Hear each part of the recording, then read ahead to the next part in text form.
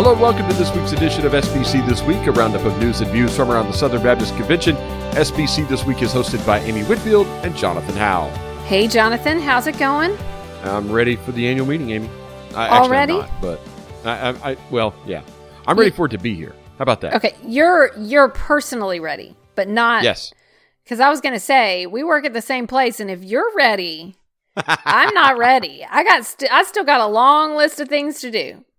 I have been over at the Music City Center this past week 3 or 4 times, and it's going to be awesome. I can't describe how great this is going to be. It really is. And I want to say thank you to the wonderful folks at Gaylord Opryland who have been amazing over the last year. And we did a lot of dreaming. A lot of folks have watched the Road to Nashville series and have seen some of the footage there. Wonderful place.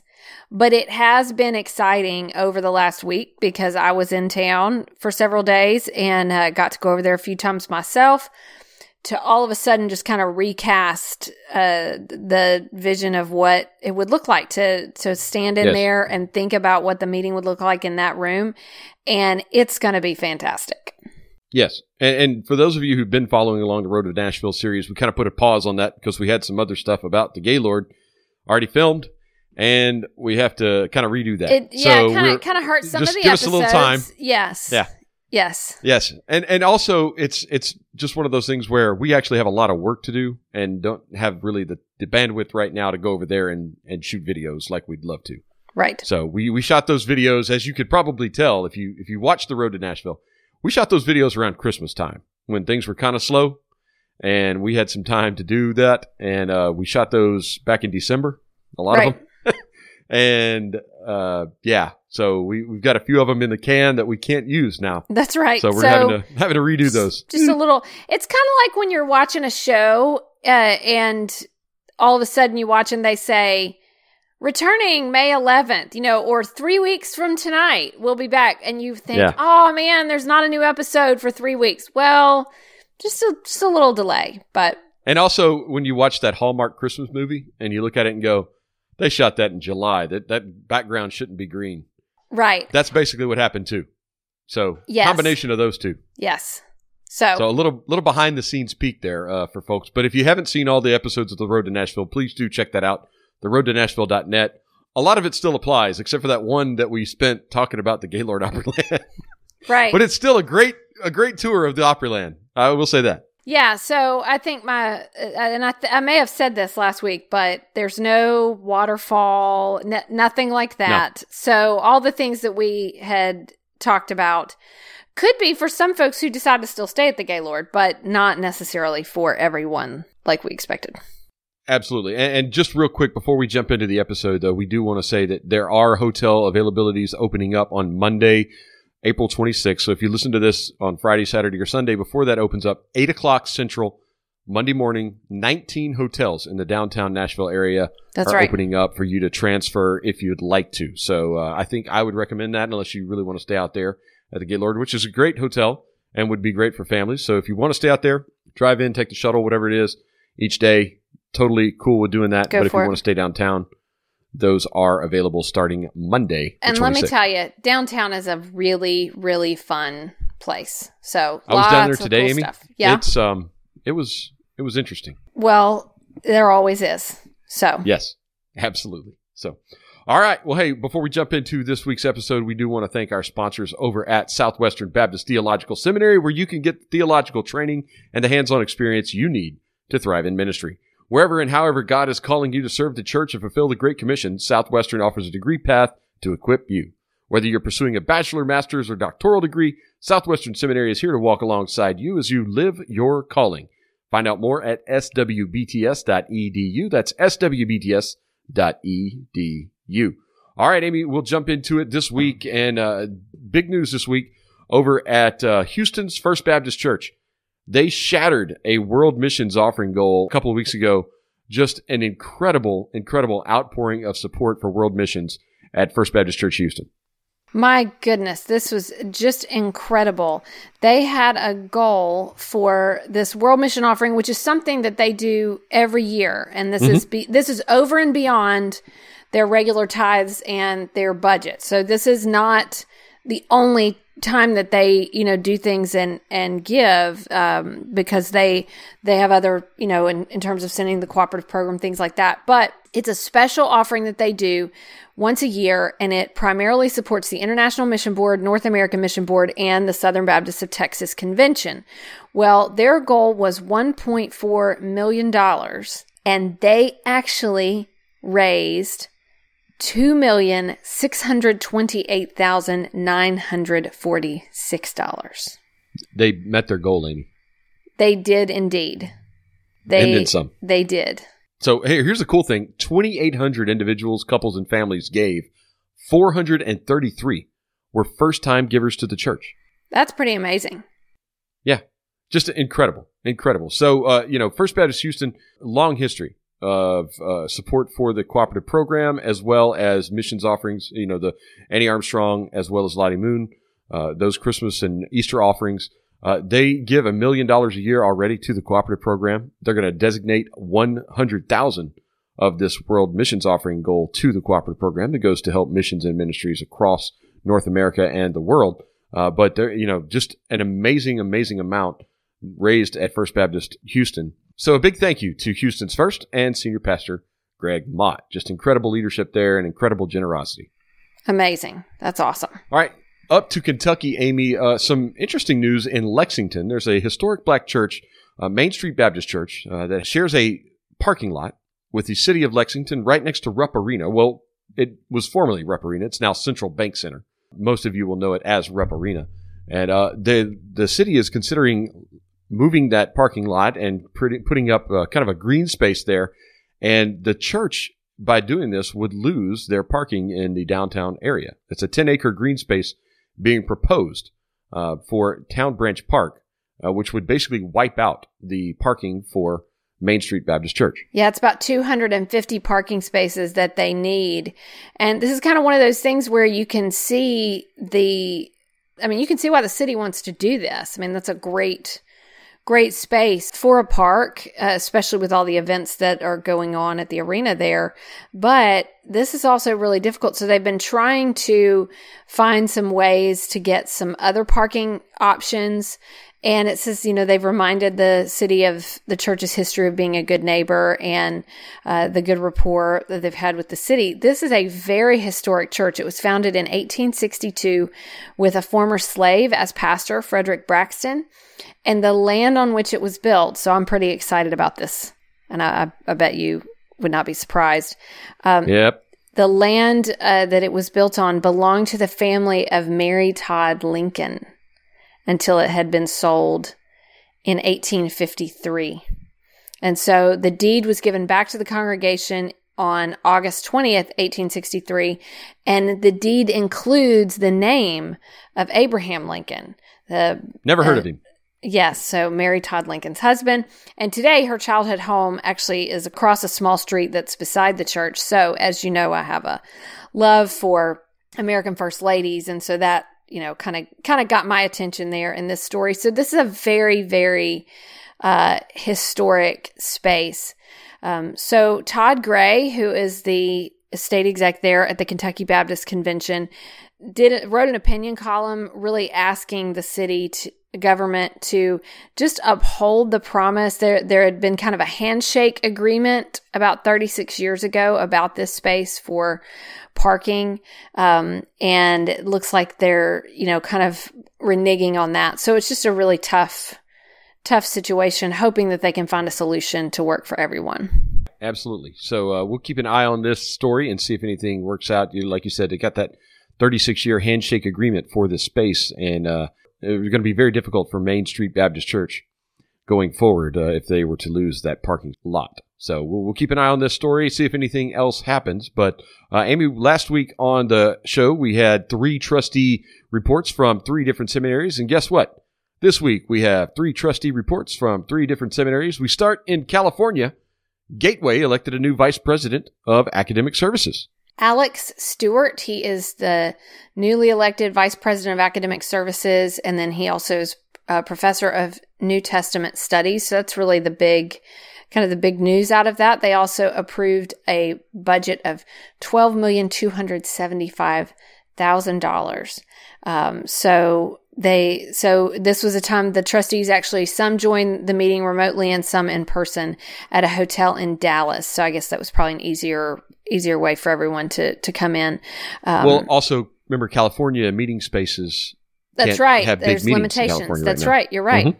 Mm-hmm. So Stewart is replacing Michael Martin, who's been the academic vice president for a while now, and they have named him Distinguished Professor of New Testament Studies and Vice President of Educational Effectiveness to just assist with that transition.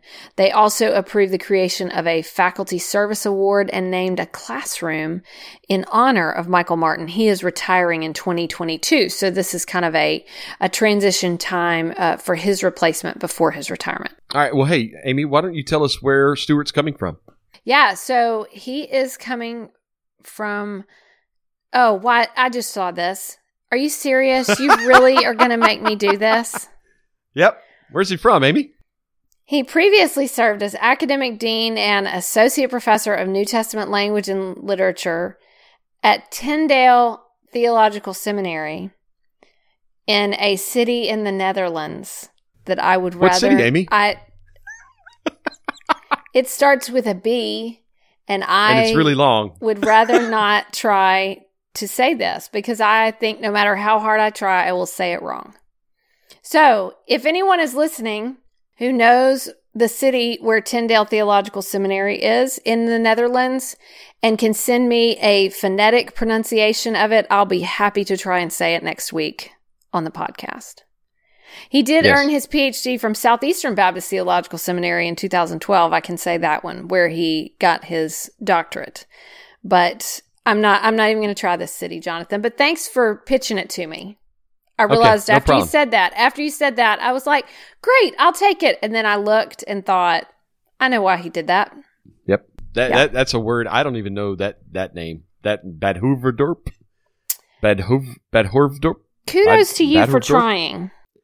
Yeah, it's something. Yeah. Yes. Okay. All right. Well, hey, but we are excited for Dr. Stewart, and congratulations on that over at Gateway. They also approved a budget of $12.275 million for this next year. It's a 2.3% increase over the budget that they adopted this past year due to COVID-19 uncertainty.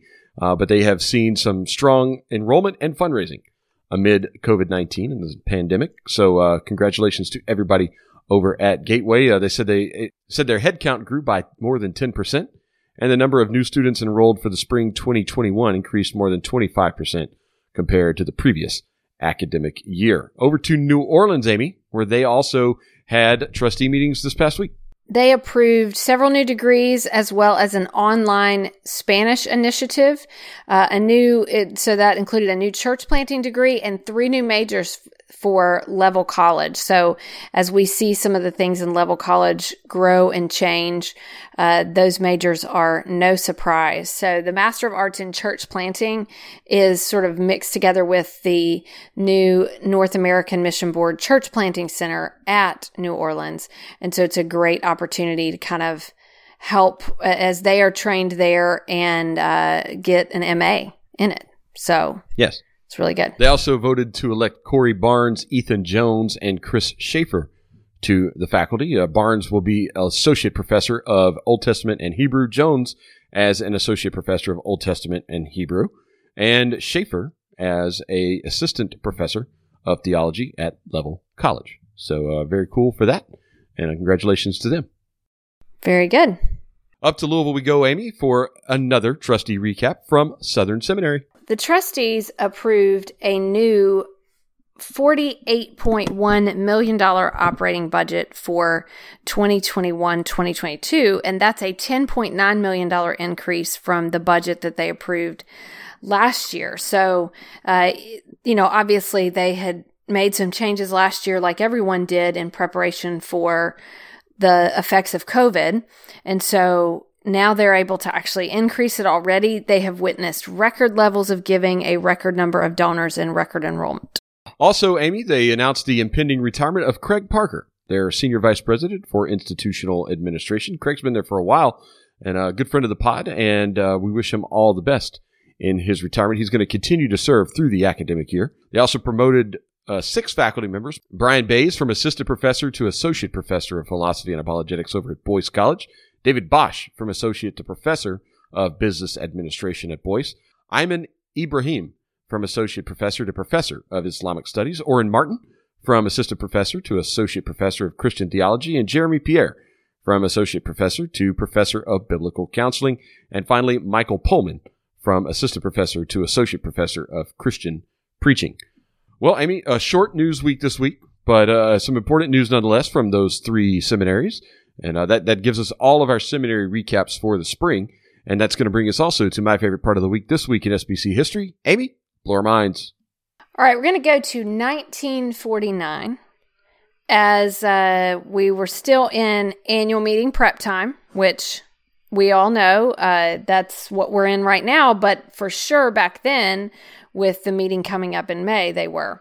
And we've done some stories before. I've done the 1948 this week in SBC history, talking about people bringing recorders that they would take back to their churches, also talking about folks staying in the train cars, things like that. Well, there was a new technological advance in 1949. So it was in the April 21st issue of Baptist Press. So this was a new invention of the Southern Baptist Radio Commission. And basically, what it's saying is if this had not happened, it would be impossible for messengers to even see the speakers. So remember, this is where, and we've talked about this before, that pastors would bring recorders to the convention so that they could transcribe the business and play it back at their home churches. And so in 1948, like 30 pastors had done it, and they were expecting 100 to 200. So basically, like in 1948, they saw all these wire recorders. So then people said, hey, I'm going to do that, and I'm going to come back. Well, Sam Lowe, director of the Radio Commission, had announced that there would be a provision made off the convention platform. And here's what they were going to do. Put the central microphone on the pulpit stand. That's used by speakers, and then they would carry it through an amplifier to a special room that was set aside. Then the outlets from the amplifier would plug straight into the recorders, and it would actually give even better recordings than would be possible. So where it originally was, you're getting basically a direct line into your recorder. That's right. So what they were going to do, they were going to assign the positions and the space. It was a service charge of $2.50 to pay for the cost of the equipment and the technician. You had to make reservations for your space, and you would get numbered cards. It was a whole system to do that. So you wanted to get a low number. You wanted to be like number 1 because that's like your choice space. But this is a development because like we had talked about with these folks bringing their recorders, they just would set them up there and record it straight from the stage. Well, it took 1 year, and the Radio Commission said, we're going to figure out a way to make this even better, because they were always about serving the messengers. And so folks were coming prepared to record for their churches back home, but folks at the convention who were preparing for the meeting were making it an even better option for them, all this week in SBC history. And now you move all the way to 2021, and we'll just live stream it, and all you got to do is send a link back to your church members. Yep.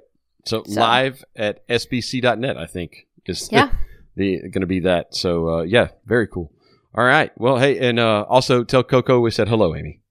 Yeah, I really tried. I've tried to get him to settle down, but it is about time for him to eat. So he was asking someone outside the room if they would take care of that. So yeah. Well, feed Coco.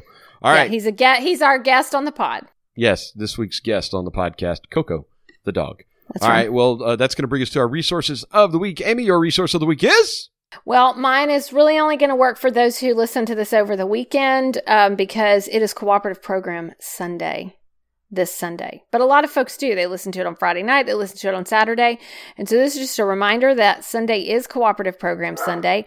I actually wrote an article that ran at Lifeway Voices. So we'll drop a link that is just about some of the heartbeat. It's about how the cooperative program and the cooperation around it is really the heartbeat of what we are doing. But then we also have resources that we'll share as well, ways that you can share with your church. All right. Coco still needs to be fed. All right. He does. And he also wants you to support the cooperative program. Yes, he does. He's just amening. That's all it is. All right. So my resource of the week is actually a few prayer events. So there's 3 prayer events coming up. If you're listening to this on Friday when we drop it, or even early Saturday morning, the day after we drop it, there's a prayer event on Saturday, April the 24th from 9 a.m. to 9 p.m. over at brokenbeforethethrone.com. Dan Beiser is leading that. It's a call to pray for the SBC. So he is calling us to pray for the Southern Baptist Convention. And also we've got, just in a couple weeks, about 11 days, the National Day of Prayer is coming. That's May 6th. So on May 6th, there are 2 prayer events. There's one with the National Day of Prayer, the official kind of National Day of Prayer live stream, as well as a pray.com live stream. We've got a link to all 3 of those events over at the Baptist Press website. So you can find out more about that. That's in the show notes today. But some prayer events coming up. 'Tis that season for prayer in the SBC. It's always time for prayer in the SBC, right? But National Day of Prayer, again, first Thursday in May. This is going to be actually the 70th National Day of Prayer. Started in 1952. So this will be day number 70 of the National Day of Prayer, Amy. So looking forward to participating in that. I know a lot of churches are doing things for the National Day of Prayer. We're doing something at the Executive Committee. And this is just a great time and a great event every year for prayer in America. Very good. All right, so that's going to do it for our show this week. Again, we mentioned it at the top of the episode, but do want to remind you, hotels open up downtown Nashville on Monday, April 26th. So if you're interested in swapping a hotel from the airport and Opryland area down to the downtown area next to the Music City Center, 19 hotels available in the downtown area, and we're adding more almost every day. So there's going to be a lot of hotel rooms available right in and around the downtown area. So make it easy for messengers to get to and from the Music City Center for the annual meeting in June. We're only about 55 days away from the annual meeting. Exciting times coming for sure. Amy, I'll see you next week. See you next week.